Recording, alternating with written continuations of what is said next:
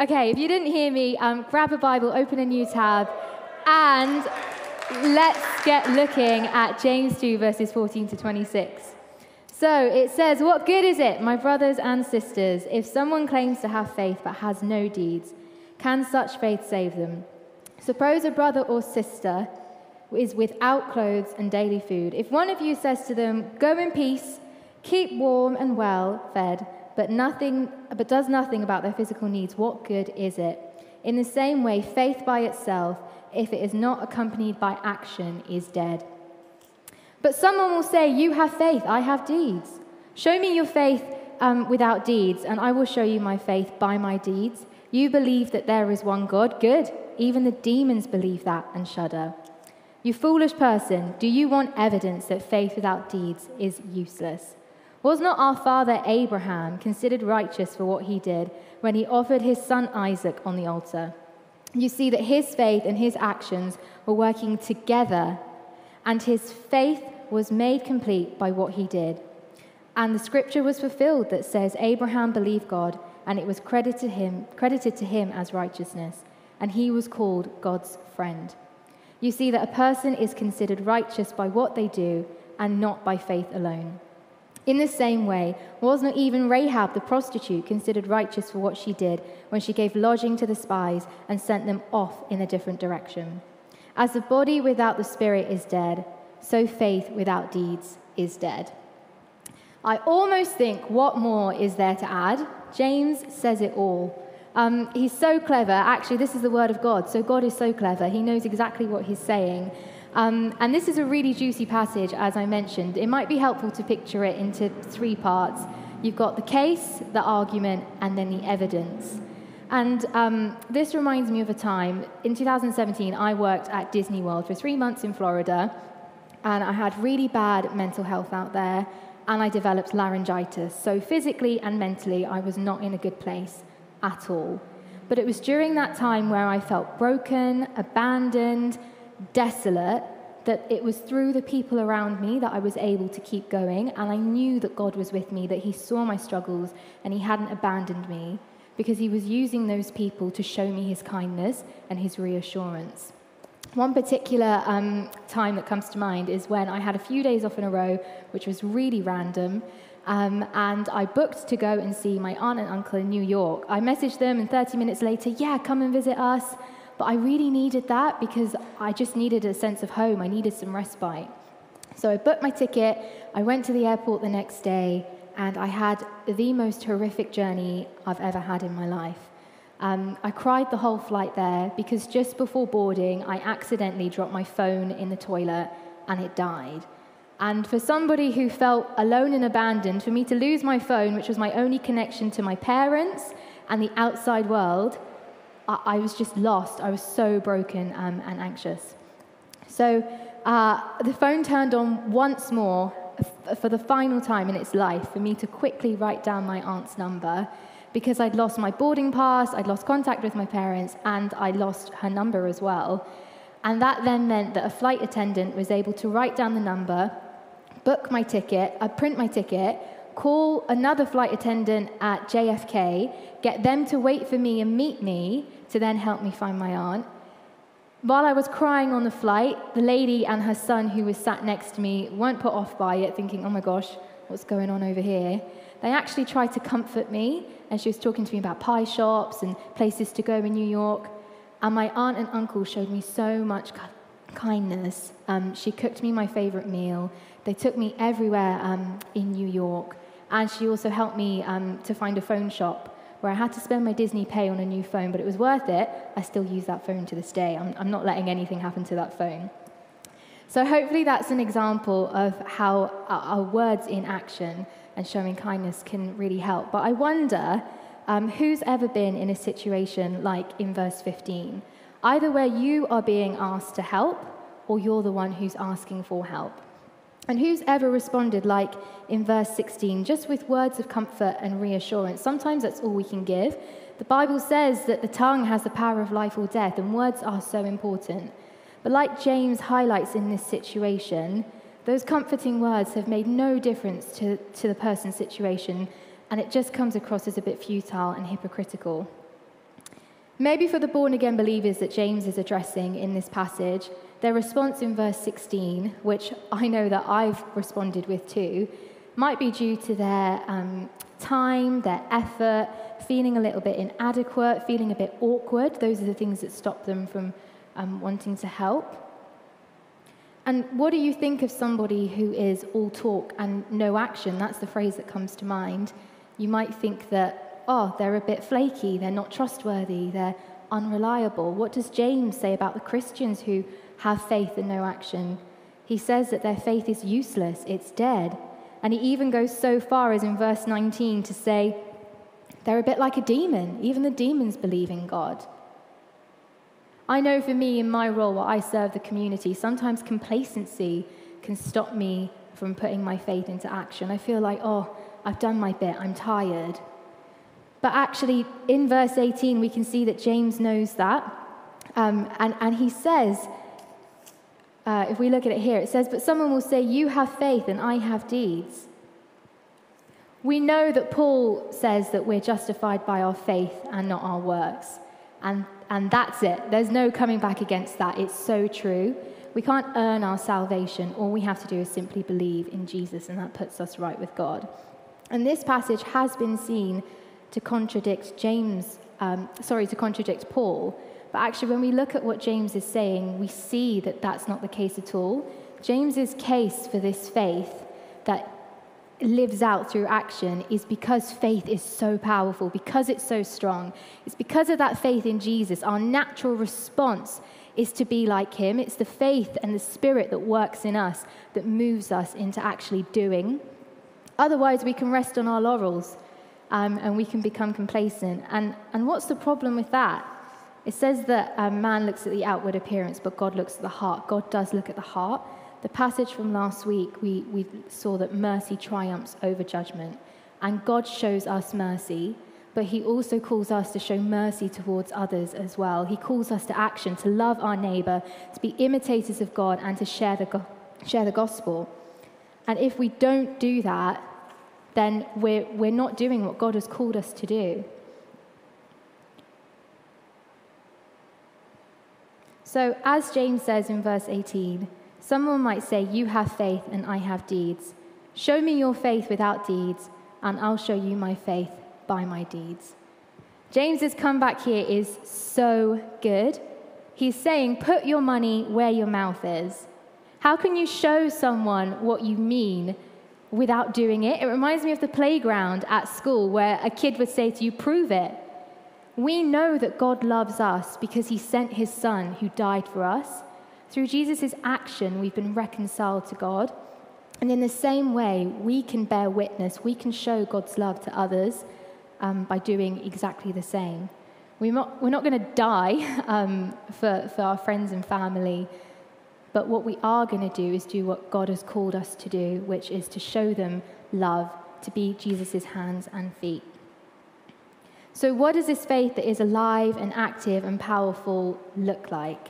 And we've got two examples, the evidence of Abraham and Rahab. And let's have a look at those now. So I think the answer to this question is one and the same. James uses these two figures to illustrate that faith in action and faith which is so powerful and has a natural response in that way, which is a bit like, it reminds me of how a plant grows towards the sunlight. It's just a natural thing. That's how you can tell that the seed is alive. He says that looks like choosing to have confidence and trust in God and being obedient, whether he's asking us to do something or whether we're having to make a decision ourselves.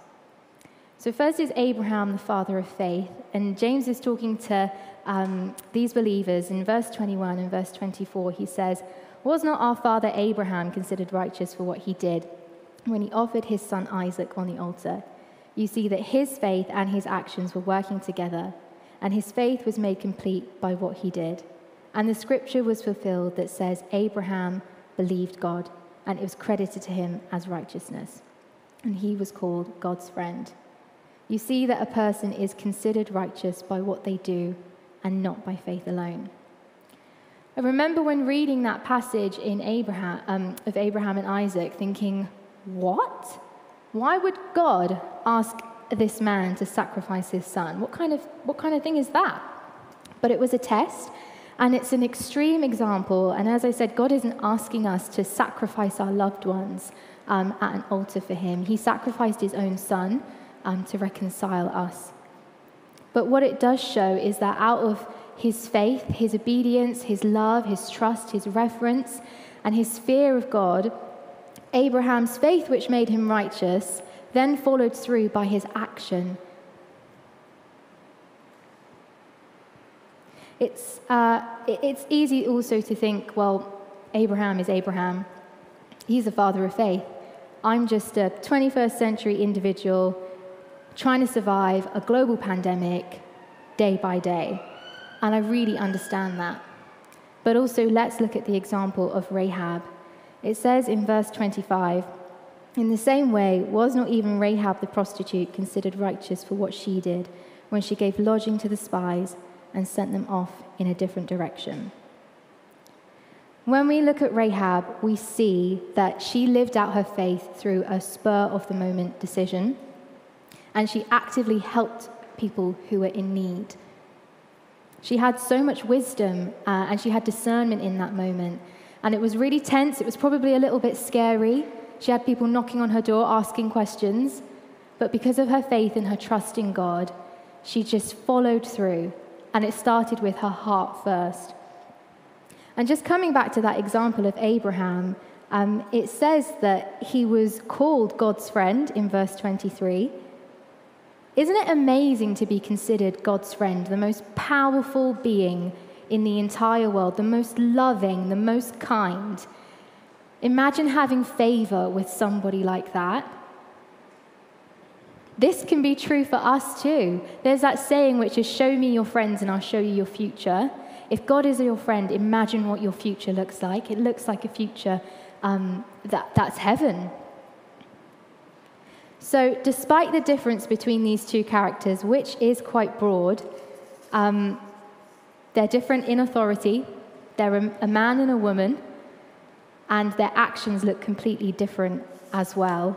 We can see that having faith which is put into action, faith which is alive, which is not useless, the faith that comes from believing in Jesus, looks like being obedient, listening, loving, trusting, and following God.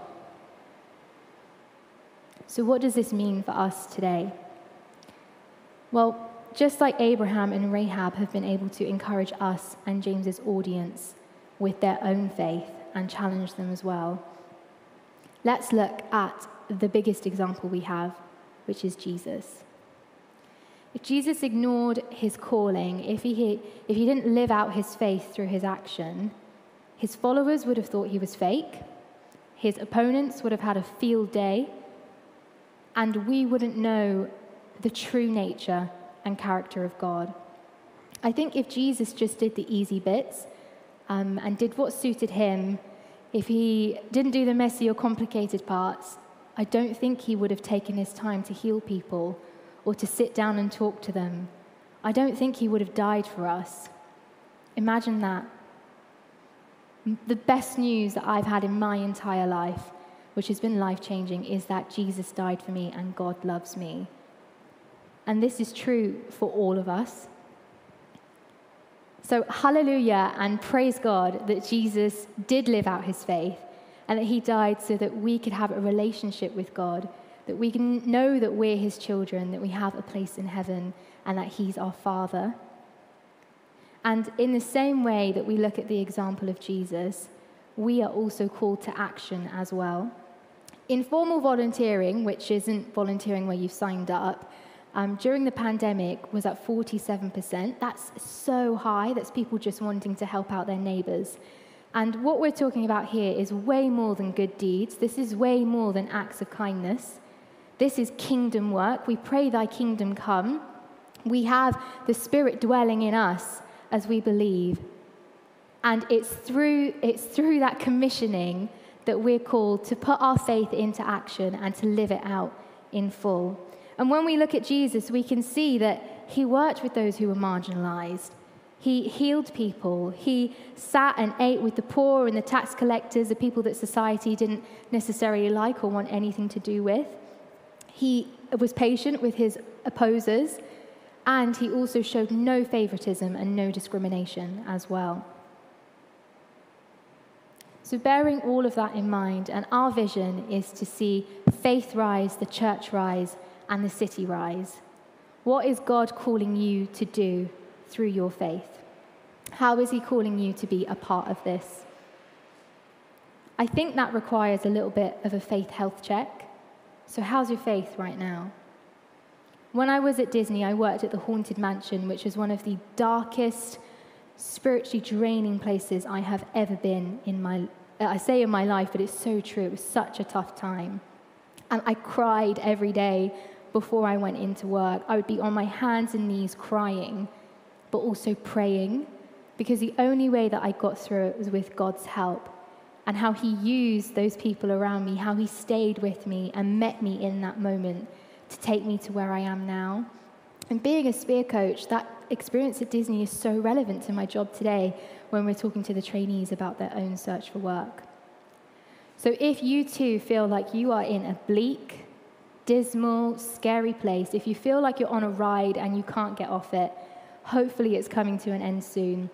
We've got the building opening up for in-person services. We've got a roadmap out of lockdown. But if that's you, God loves you and he is your friend, and he wants to see you flourish. He wants to see you thrive. He wants you to have that faith where you can live it out in full, where it's completely life-changing. And he's given us our words to use in order to pray. So I want to encourage you to pray and to talk to God. If you need support, then come and tell us as well, and we'd love to pray for you. But on that note, we know that God is merciful, that he's just and he's loving. So let's pray and ask for him to refresh, replenish, and renew us today so that we can live our lives to the full. Let's pray. Heavenly Father, thank you so much for your Son, who we just have to believe in, died for us. Thank you for salvation. Thank you for your love. Thank you for our place in heaven. And we ask and claim it today, Lord. We invite Jesus into our lives, and we pray for more faith. We pray that you'd give us opportunities to be your hands and your feet. And we pray that you meet us where we're at, and you take us, show us where you want us to be and who you are calling us to be. We receive you, Father, and we pray for the Spirit to come and dwell. In Jesus' name, amen.